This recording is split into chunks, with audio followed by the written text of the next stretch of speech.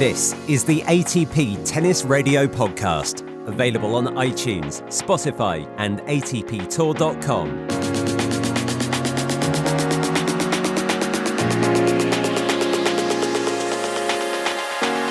Welcome back to Paris, where we're at the halfway point of Roland Garros. There have been some great matches played up to this point, which I should highlight is Saturday morning when we are recording the podcast. Everybody's COVID test is up to date, and the roof has had an almost daily workout. My name's Gigi Salmon, and I'm very happy to be sat in the Radio Roland Garros offices with two friends and colleagues from world number 5 and now multimedia star Daniela Hantuchova and broadcaster, shall we say, extraordinaire, Marcus Buckland? Definitely, we should say extraordinaire. Yeah, definitely agree with that word. And plenty more besides. Good way to start. You can carry on if you...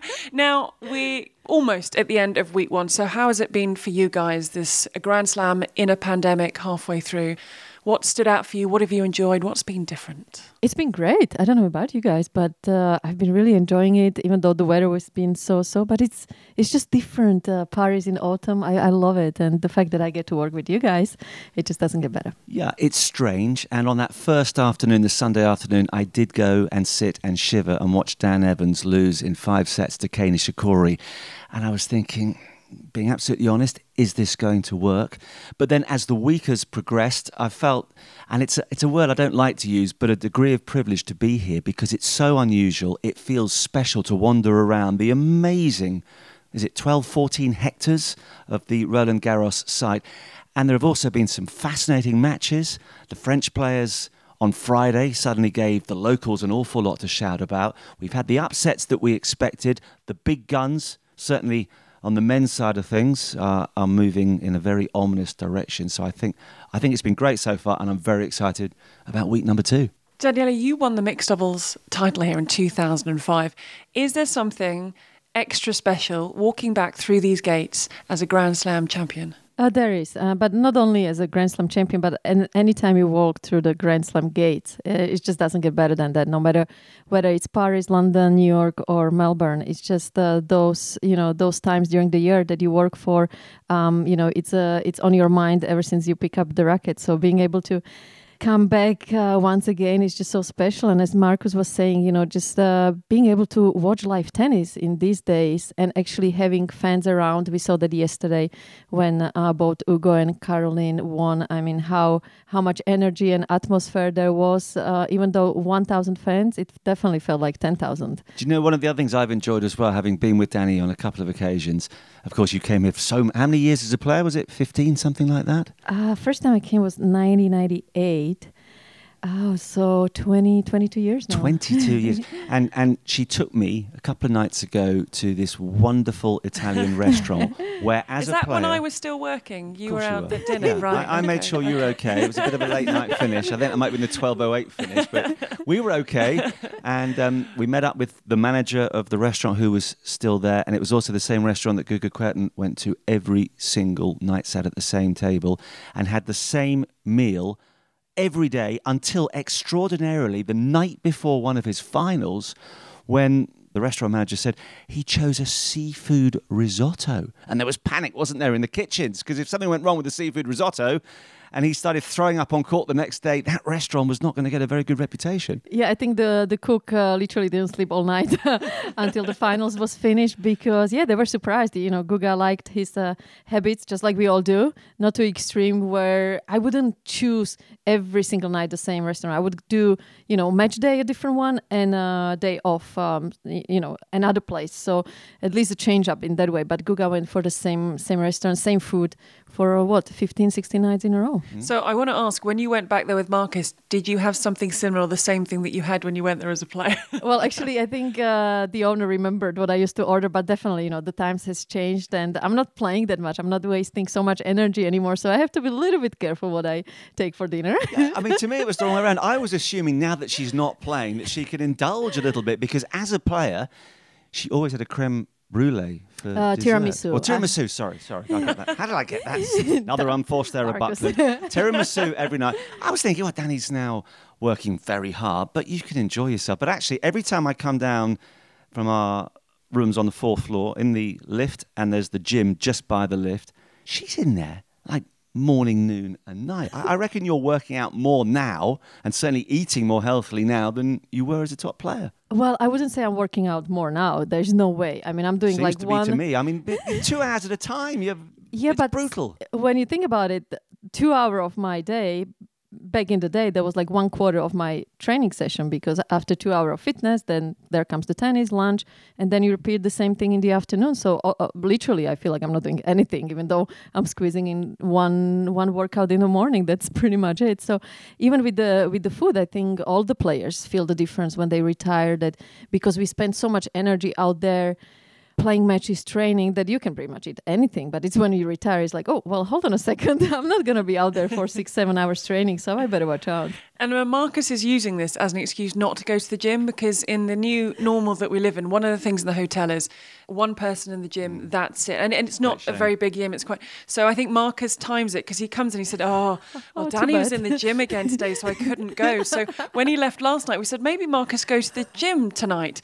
And he said, well, I might have a glass of wine instead. And I don't think you ever made it to the gym. I'm now paying some random bloke to go and stand in the gym so it looks as though it's full, and then I've got a genuine excuse not to go in there. But Danny did force me in on one occasion. I think I quite impressed her with a few of my little sort of Yeah, I have to say I was very impressed by the push-ups of Marcus. And it was a really tense workout. So, yes, we must give him a lot of credit, because he did make appearance, and not only once. And he's been suffering ever since, and I'm not sure he's going to be going back again. But Marcus, this is your first time, I don't know if it's your first time back in Paris, but it's your first time back in Roland Garros for quite a few years. So what are the main differences you've noticed being back here? Well, it's completely transformed. I mean, to be honest with you, the last time I worked on Roland Garros was, I think, 1997. Wow. So that is a long time. And I actually, my memory's pretty awful at the best of times. I can't remember. The only thing I do really vividly remember from that last final I covered in 1997, and Richard Evans,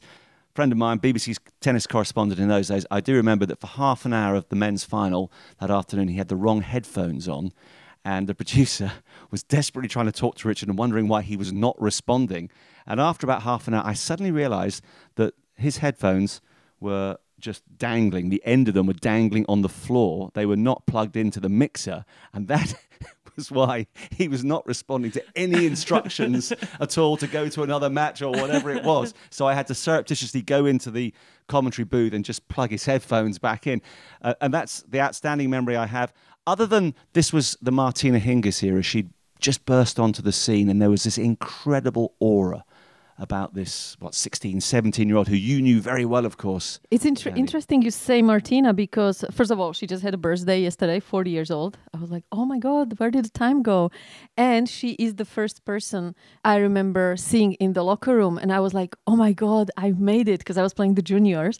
And one of the things as a junior playing the Grand Slams is that you suddenly start to be close to your stars, your idols, and you know they're still such a long way away, because you are playing completely different competition, but at least you see they are there, that it's for real, and it gives you so much more motivation to work even harder to hopefully play against them one day. But I do remember Martina was the very first person, and obviously we speak the same language, and I think it was my mom that came up to Melanie, her mom, and kind of we introduced each other. And I was so nervous, and it was just one of those really cool moments to be able to meet her. And did you become very good friends? Yeah, absolutely. I mean, I have to say Martina has been such an incredible help throughout my career. Basically, the first few years, she really guided me through. We practiced a lot together, and that was one of the moments, again, that I will never forget. First practice session with her was actually the year I won Indian Wells, the very first day. We started to hit, and I just realized the intensity, the perfectionism. I mean, I think she hardly made any mistakes, and I just realized that was the level I needed to be at. And then 2 weeks later, we were playing in the final. So it was really like all in a dream, and she's been always pushing me incredibly hard just to believe in myself and become better and better. So hang on, when you beat her in the final, she had every justification then to go up to you and say, hey, I took you under my wing, I showed you how to practice, I showed you everything you should do, and this is how you repay me. Yeah, she was kind of, we had some interesting chats in the locker room afterwards, not only that year, but then the second time I won Indian Wells, I played her in the quarters again, won again, same score, and after the match in the locker room, she goes like, you are, I don't know if I can say it, but you are just so stupid. I'm like, excuse me. It's like, do you realize how well you play? Like, how on earth are you not winning more of these tournaments? I'm like, okay. And then after I won, right away she texted me like, you see, I just need to be a little bit more aggressive towards you, and this is what you can do. So she was always like expecting a lot from myself. And also, you know, we got to play a little bit of doubles together. And yeah, she's been just such a great inspiration. Now, a big difference for both of you from when you were here in the year you think you kind of remember and when from Dani started playing is we have a roof this year. And if ever a roof was needed at a Grand Slam in late September, October, Marcus, it has been an absolute joy to have this roof. Yes, it's been essential. I don't like to think where we would be sitting here now if we did not have that roof. Second round of qualies. Yeah, exactly. It's an amazing cathedral-like arena. I sat there on Friday to watch Simona Halep in what I thought was going to be a really tough match against Amanda Anisimova, who of course beat her in the quarterfinals last year. Well, it lasted 54 minutes. Of course, Halep committed only 7 unforced errors, and Anisimova 32 in return. So I was marvelling at the efficiency of Halep, but also looking at that incredible roof that when it does open, it opens so smoothly in about 10 minutes. But when it's closed and when the rain was hammering down, there was this incredible, intense atmosphere.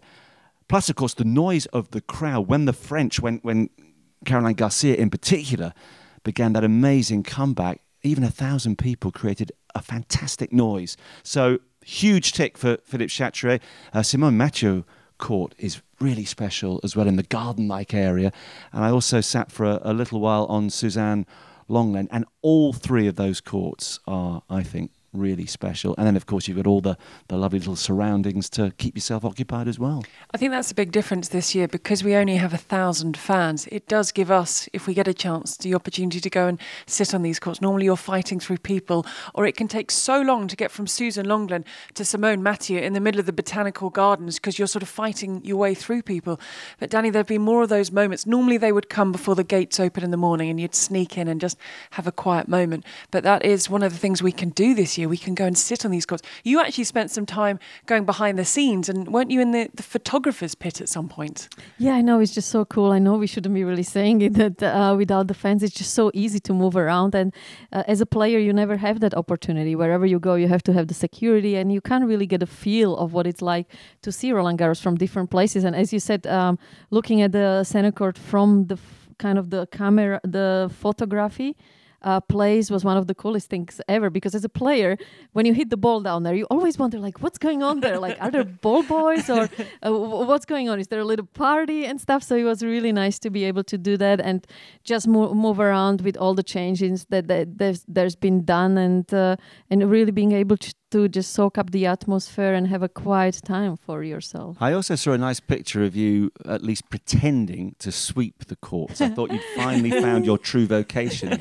in life. Well, actually, this is what I'm used to do, because back in the days in Slovakia, there was no other way around it. And actually, if you won a match, that's what you had to do, like kind of show the respect to your opponents. So I used to do that a lot between the age like 12 and 16, playing all those tournaments back in Slovakia. And just being so close to that court, I'm begging Fabrice to find a way how we can have a little hit on the new court, and hopefully with the roof on, because it's just so special. And when you are that near, being able to play out there, it's just it just makes me want to put my shoes on and hit some. Every night on the show that we do with Fabrice Santoro, your mixed doubles partner when you won it in 2005, you do keep saying to him, do you have your racket? Did you bring the shoe today? Is there an opportunity? And I'm not sure if he's a bit worried about facing you, but he's like, no, I will. I think I've got an early match. No, I'm going to come here. No, I will get there. But I am convinced that you will convince him to play before the end of this tournament. Oh, absolutely. Once I decide to do something, there is no other way around it. I think... I believe that. What do you mean? No, you're just a very driven, determined, impressive young woman. That's a very nice. That's a very nice way to put it. Good lob there.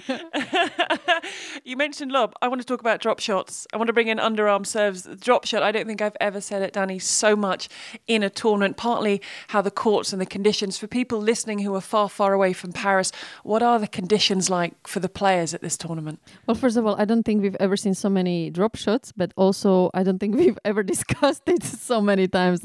We've said already that word drop shot. Well, it's just because of the conditions. They're super super heavy. So when you hit a shot like that, the ball basically doesn't travel to your opponent. It stays, it doesn't bounce.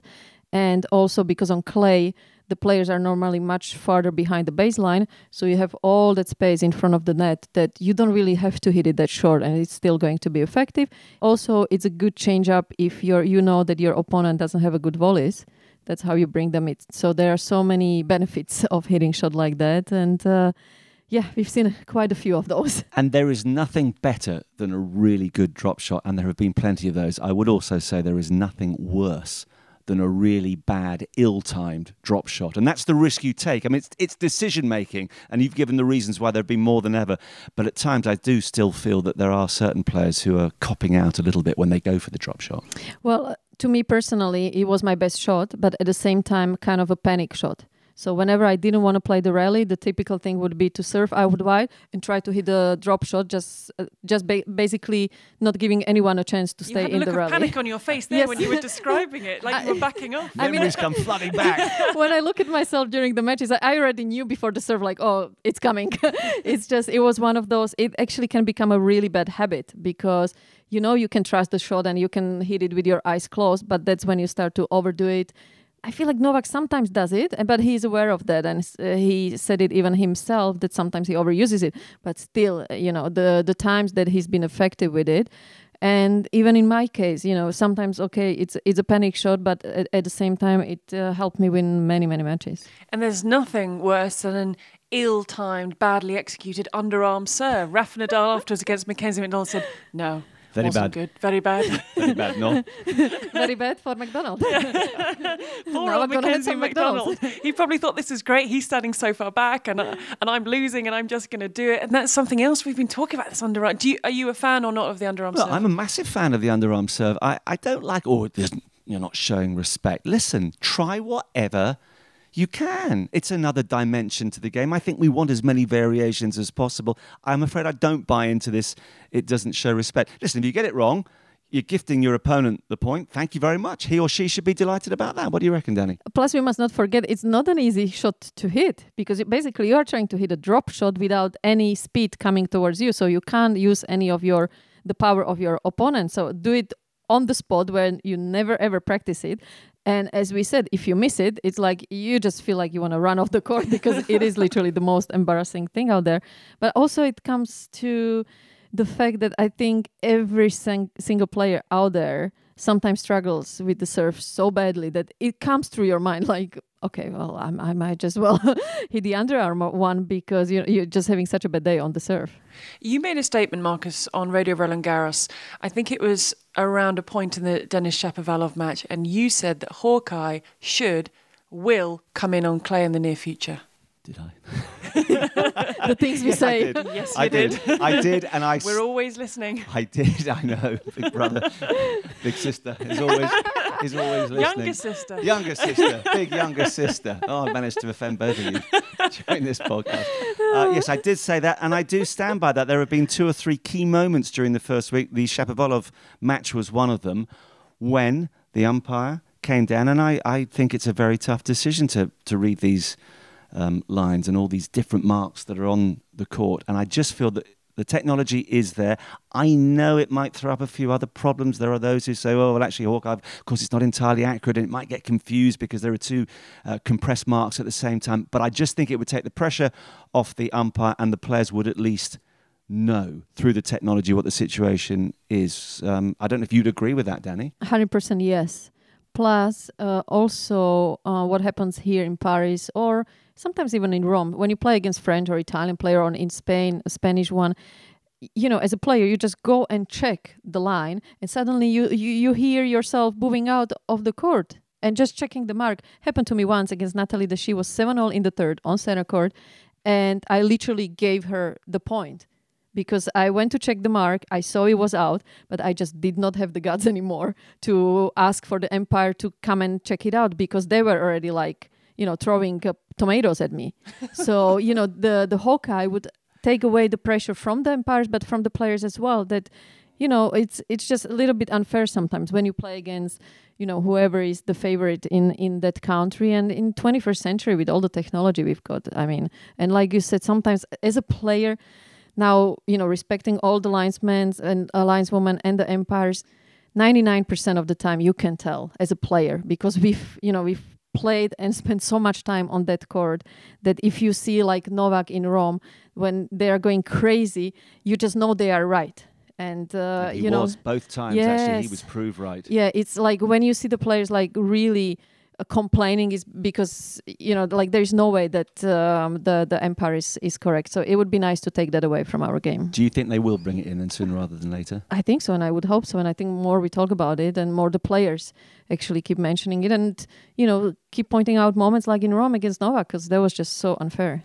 Is anyone here in favour of going from 5 sets to 3 sets for the men at Grand Slams? We saw Gustino, who was driven to the edge and over it, and he beat Corentin Moutet. What was his reward? Diego Schwartzman, and he barely won a game in that. It was very difficult to recover. Danny, where are you on that? I don't like too many changes in our game. I think that's one of the things why tennis is so special, because of all the history and all the rules that have been placed there. And, in the times that we live in, everyone's rushing to somewhere, wants to get things done quickly and do other billion other things. No. I love the way it is. And that's what makes the Grand Slam so special, that it really, at the end of the tournament, whoever wins, it is not only the best player, but also the fittest. Well, I'm going to disagree with you there. I think for the first 3 rounds, the men should play best of 3. A couple of reasons for that. A lot of the early matches, particularly with the top guys involved, are very one-sided, and they're a little bit of a non-event. Equally, if you made it best of 3, there is perhaps more of a chance for an upset. Rafa would be a little more vulnerable in the early stages at Roland Garros if it was best of 3. Plus, it would allow the big guns, assuming they get through, to stay as fit as possible and then to be in a better position to give us a feast of tennis as you get to the round of 16. Honestly, I feel like that's making it for the players even tougher, because how do you go with the training? Are you preparing yourself to be out there for 5 hours or for 3 hours? Because it's a completely different preparation, taking those 2-3 weeks leading up to Paris. You have to do then so much more explosive stuff, completely different weight training, completely mentally, totally different setup going into a match like that. So it will be obviously very interesting to hear what Rafa, Roger, or Novak has to say about it. But mentally, and knowing how players are, we like our routines, we like to know what to expect from the tournament, and suddenly you have to make all these changes. Just looking purely from the training and preparation point of view, it would just mess things up. But equally, tennis, like all sports, is trying to make sure it stays relevant, particularly to a younger audience, and they're looking for matches to be a little quicker. And particularly, no disrespect to those who've played Rafa and Novak so far, but those haven't really been matches, Danny. They have been foregone conclusions from the word go, which is why I'd be in favour of reducing them. Interesting whether Novak and Rafa would agree with that. Perhaps not, because it would just offer the opportunity, if the underdog was inspired, to win 2 out of 3. So they probably wouldn't want to change it. But in the long run, it must surely help them, because it would keep them, with a bit more strength and energy for the big matches that will surely come in the second week. Well, 2 things here. Like you said, playing best of 3, it just helps the outsiders have a better chance against the champions. So I think that would be unfair to them. And second thing, the young generation wanting things to be done faster, well, that's just too bad. Go on TikTok, go on Instagram, and go on Twitch. We know what Twitch is. That is. Danny and I learnt what Twitch was and yesterday. If you want Twitch, that's an unfortunate facial feature, isn't it? That's what it's we thought. something that Gail Monfils and Alina Svitolina. What is it? What is it? So you're literally watching someone else playing video games. So okay, if that's what you want in your life, go and do that. But don't take away the beauty and the class from our sport. Yeah, but we don't want to completely turn the youngsters' backs on the sport. Well, I think this is helping them to kind of find the balance in life and, see that the best things are really worth waiting and for and watching these amazing athletes. And I would agree with that, because if you just switch to cricket for a moment, and for me, I know, Danny, you're probably not. Are you a big cricket fan? You're probably not. After coming 20 years to Australia, I kind of tried to understand a little bit more. Tell us about the googly. You know what a googly is? Oh God! We just dealt with Twitch. Don't start on Google. I mean, it's Saturday morning. But the point I was going to make, actually, there is nothing better than a really good test match, and you're quite right in that regard. Okay, you need the patience, but it can bubble up to something great. And I still wish at Masters level the finals were all best of 5 sets, and certainly I'm not saying you should have best of 3 in the first 3 rounds, and certainly from the round of 16 onwards, it should be a 5-set match. But I think I think the conversation could be had, could be continued. Well, let's dig into this a little bit more, because back in the UK, Marcus, you front Amazon's UK Prime coverage of tennis. Danny, you're a very important part of that coverage. Here, Marcus, you're working Radio Roland Garros. Danny, you're doing lots of things, but we're working together on Live at RG, the nightly television show.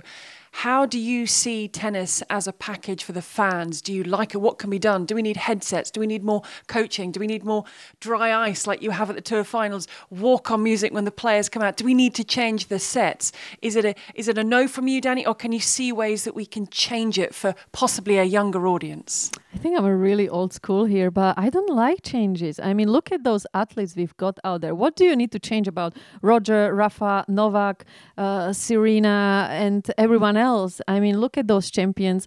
Look, the fact we've got live sport, live tennis, being such a global sport and being able to pull this all together, that's already unbelievable fact. And sometimes, again, we go back to, this world moving too fast and we want more things. No, I think everything's fine just the way it is, and we better appreciate it and enjoy it. Well, I think there's room for some manoeuvring. I liked, during the Battle of the Brits in particular, the matches that they had at the National Tennis Centre in Roehampton during the summer, and we had the headphones and we heard the players talking to the commentators.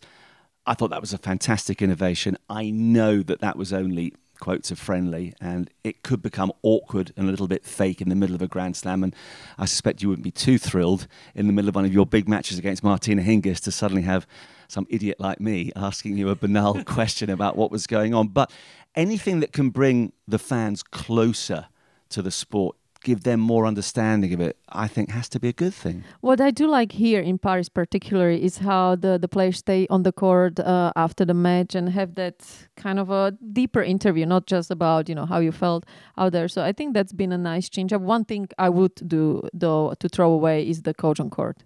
I think we had that discussion with Tim Henman a couple of weeks ago in our Amazon studio that, one of the beauties of tennis is that you have to figure out things by yourself out there. And one of the things I am so grateful for when I retired that tennis has given me, that you kind of become independent and you are able to make these big decisions by yourself.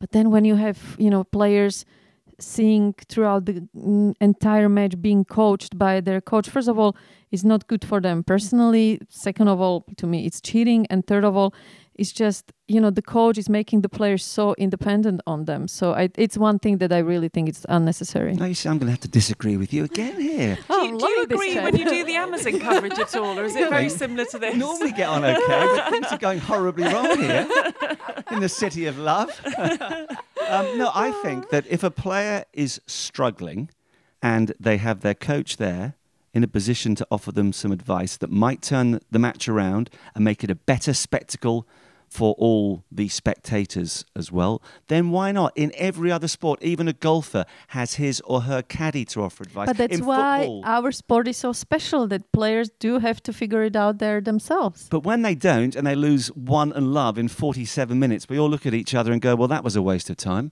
And maybe if they'd been offered some sort of inspiration by the coach, it might have been different. It might not have been. 99% it might not have been, because honestly, if you lose 1-love, well, that's just too bad, and go and figure it out in the practice. One of the things I appreciated the most when I started to work with Nigel Sears, who we all three of us know very well, is, Danny, we do all the work that we need to on the practice court, but out there you're by yourself and go and figure it out. And if they had it on the ATP Tour, how many men do you think? Can you imagine Roger Federer bringing his coach on court? Can you imagine Novak Djokovic bringing Marian Vida on court? It just, I couldn't see them taking it up. But you have the choice. Okay, you don't have to, but you could have the choice, and some players might like that. Probably, listen, Danny knows better than me, and maybe the vast majority would say no, but I like the option of that happening, and I think it would be really instructive for youngsters watching on TV to be able to hear the sorts of things a top coach says to a player and vice versa. I think that could be really enlightening. Okay, I do agree with you that it would help some players, for sure, for the tennis. But what happens then in their life afterwards? they're gonna call that guy, every single time they have to make, because that's where the problem is. Then it's really hard to find that balance between knowing there is help and not overusing it too much. When you look at Roger Federer, he never ever hardly looks at someone in his box, and you have the feeling when he's going to retire with tennis, he can be CEO of any company, of anything he's going to try to do. He's going to be unbelievably successful because you see it on the court. Now, if I see a player that's always, after every single point, looking up at the coach, you just wonder, like, how things are going to be for him or her when they retire. So I think it's just such a beautiful preparation for their personal life. There are just times when I did try to agree here. No, I know. I listen. After half an hour. He's not letting it go, is he? I'm not letting it go. I think you talk a lot of sense, but there are just times.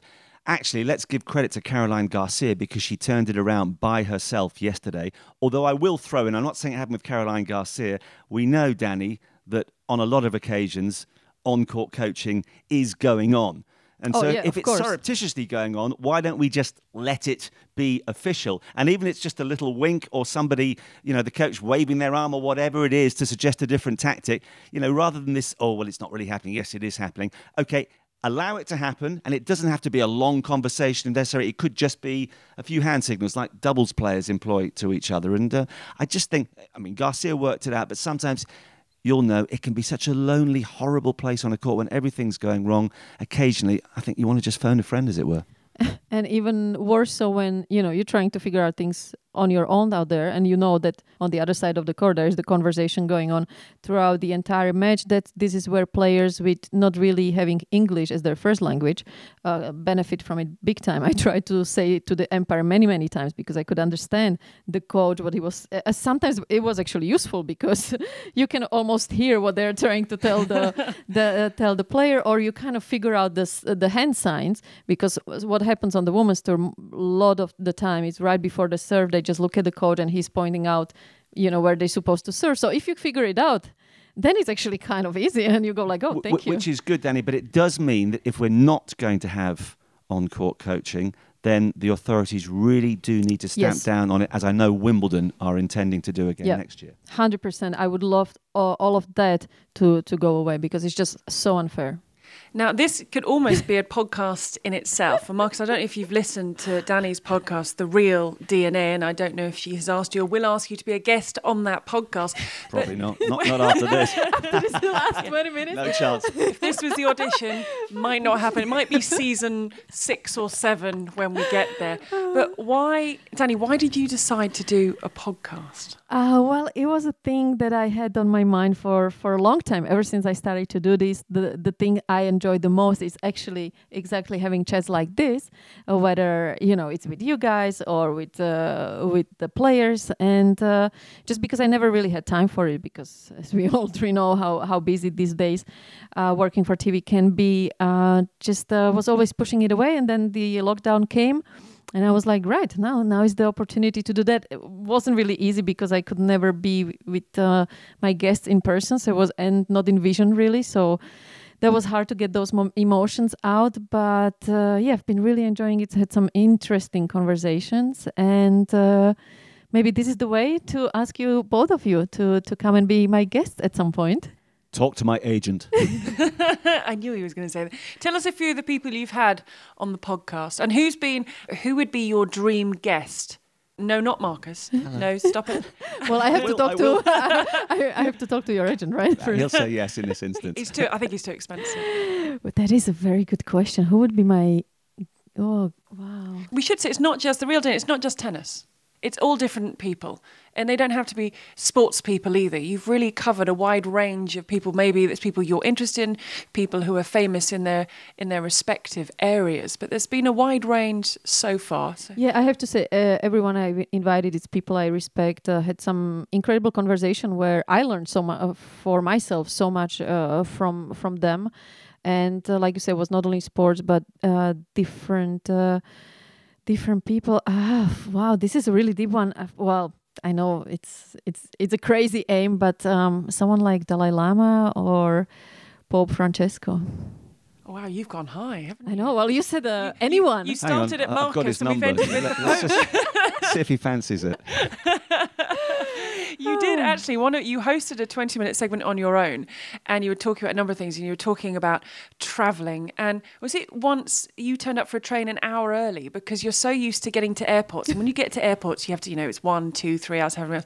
And for the train, you can literally sort of 30 seconds and jump on. But didn't you get something like an hour early? Yeah, and everyone tried to tell me like, Danny, this is train. You don't. I'm like, no, come on, knowing my airport life, like, and you know how tennis players like literally we can tell you exactly where the lounge of any airport in the world and what the connections are, how you're going to get to Australia, the fastest route. But first time on train, interesting. And everyone is like, you're leaving way too early for the train. So, and just like Marcus pointed out a couple of minutes ago, I have to have it my way. So surely enough, I was there stepping around like an hour early. I was like, how... Sounds like going on holiday with my mother-in-law, who has to be everywhere 3 hours before you need to be. Did you ever work out how many miles you've flown or how many flights you've taken? It must be a ridiculous amount. Yeah, I wish I would have started right from the start to actually collect all the miles, and also how many Ks we do walking around the airports from going from one gate to another. That would have been an interesting number. But as far as miles go, doing the full season, it was at least 100,000 every year. And I remember perhaps one of the most standout flights that you had was the time you were telling me this a few weeks ago. Do you remember you won a doubles title, but you had to catch a flight and you didn't even have time to go and get changed? That was actually during the clay court season. We just finished our doubles final with Ai Sugiyama in Rome, played quite late, and Sugi knew that I was trying to make this flight desperately to go home at least for 24 hours before coming to Paris. But the flight was like at 7 p.m. and literally at 5 you were still on the court. That was like my shortest speech ever during the ceremony. I was like, yeah, well done, we are happy, thank you.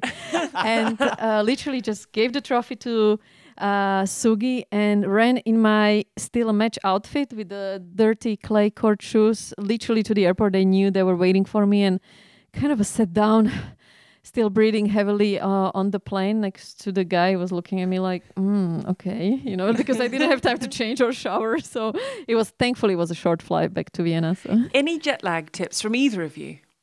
Running, any cardio as soon as you get there. Literally just throwing the bags in the room, and any cardio activity for 40-45 minutes. It's harder to do than set, but it's kind of what helps you the quickest to adjust to whatever part of the world you're in, and also try to follow the eating habit. So even if you don't feel like in the morning having breakfast, really forcing yourself to do that to get that rhythm as well. Yeah, I would say do everything that I don't do, because when I get on a flight, I like flying, and especially if you're lucky enough to go up the front of the plane. So, glass of complimentary champagne, sir. Yeah, why not? Glass of red with your deal. It's yes, a why different not? world, isn't it? It's a different world. This doesn't happen very often, but if you get up the front and then, I watched a couple of us. I do remember the BBC years ago sent me to the Australian Open, and unfortunately they got the day wrong, so I flew a day later than I should have done, and I arrived in Melbourne and had to go straight to the tennis, and Greg Rosetsky was playing Boris Becker in the first round, which was a pretty decent matchup, and I fell asleep in the booth. But there was no way out of that, because literally we landed. Were you commentating? Yes. Well, not at that stage where I fell asleep. There were two of us. Imagine when you have to play a match feeling like that. Yeah, I mean that would be tough. I once I don't know, I can't remember which year, played Fed Cup at home, winter -20. Sunday night flew to Pattaya, play back-to-back 6 matches. Sunday night of the after finals, jumped on the plane to Dubai, didn't sleep all night, arrived 7 a.m., had to play a night session, and the same feeling. I was showing my coach, like, just let's get me out of here. I somehow won 7-6 in the third. But the way to be able to do that was, as soon as I arrived, like 7 a.m.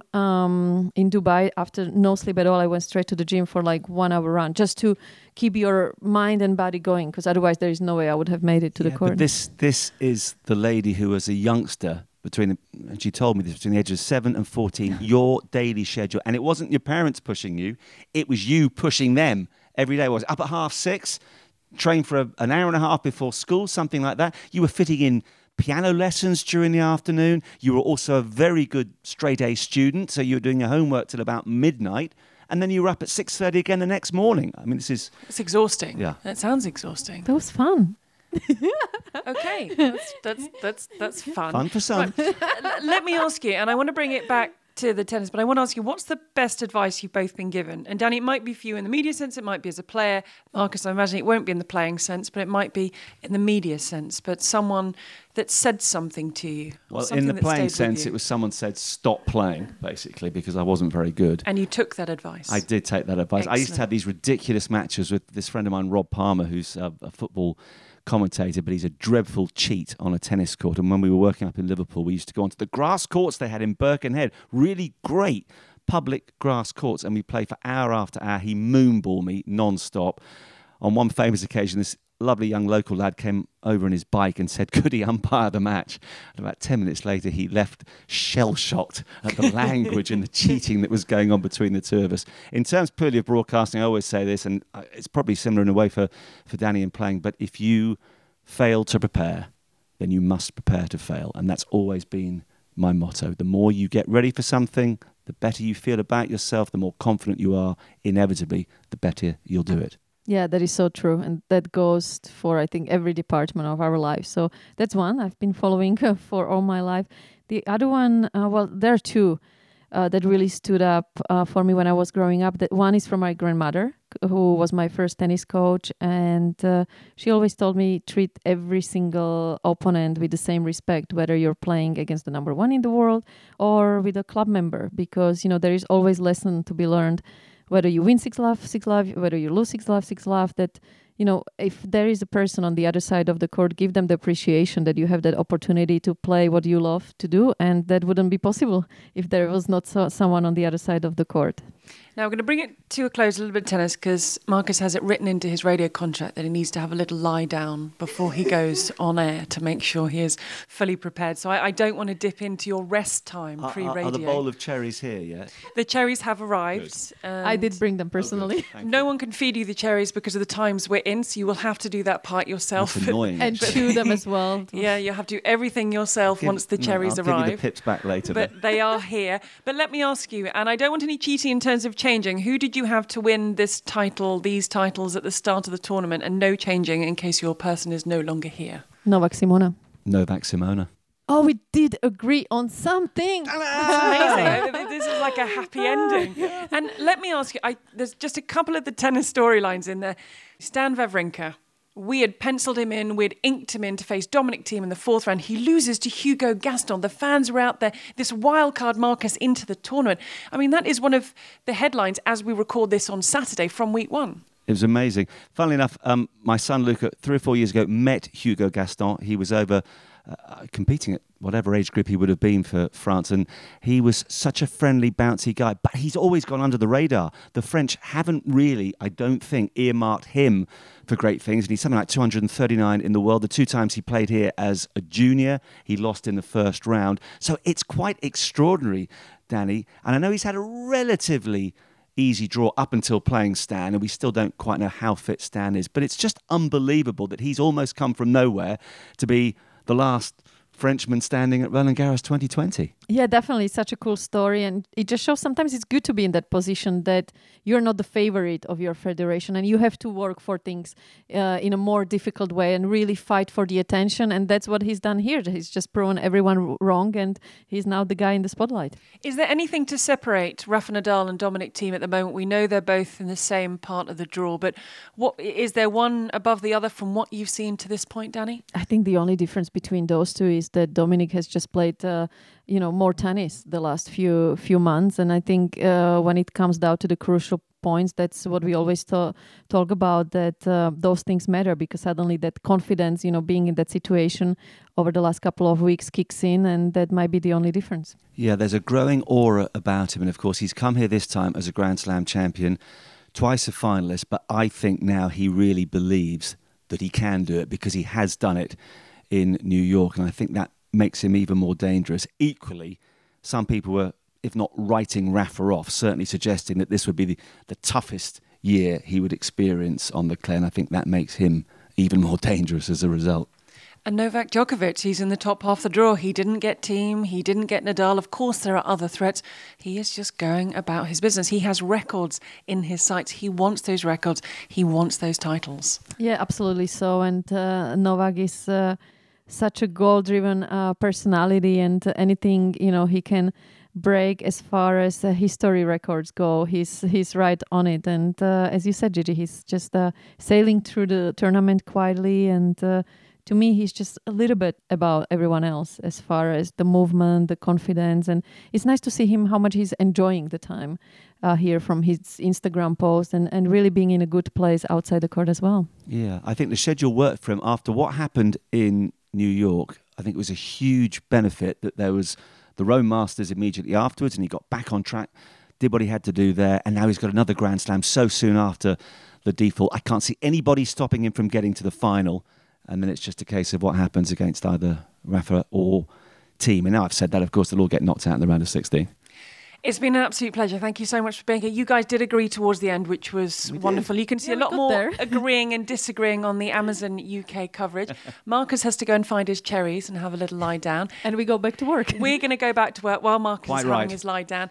And you can Don't listen speak too loudly. You can listen to Danny's podcast while you're having a lie down. You can find that in all the... As long as she invites me on eventually as a guest after the Pope and the Dalai Lama. It was all going so well. It's right there. It was all going so well. Now quit while you're ahead, Marcus. But you can get that podcast in all the usual places. We're going to go our separate ways. Don't forget, you can listen to the concluding week of Roland Garros via ATP Tennis Radio as we rebroadcast Radio Roland Garros. And next week, Chris Bowers and special guest will be with you to round up events in Paris. Keep in touch with us via our social media channels. And if you have enjoyed listening to the podcast, then you can subscribe on Apple Podcasts, Google Podcasts, Spotify or TuneIn. I don't think Twitch has got anything to do with podcasts, but Danny and I are still learning about it. Thank you for your company. Until next time, enjoy the tennis.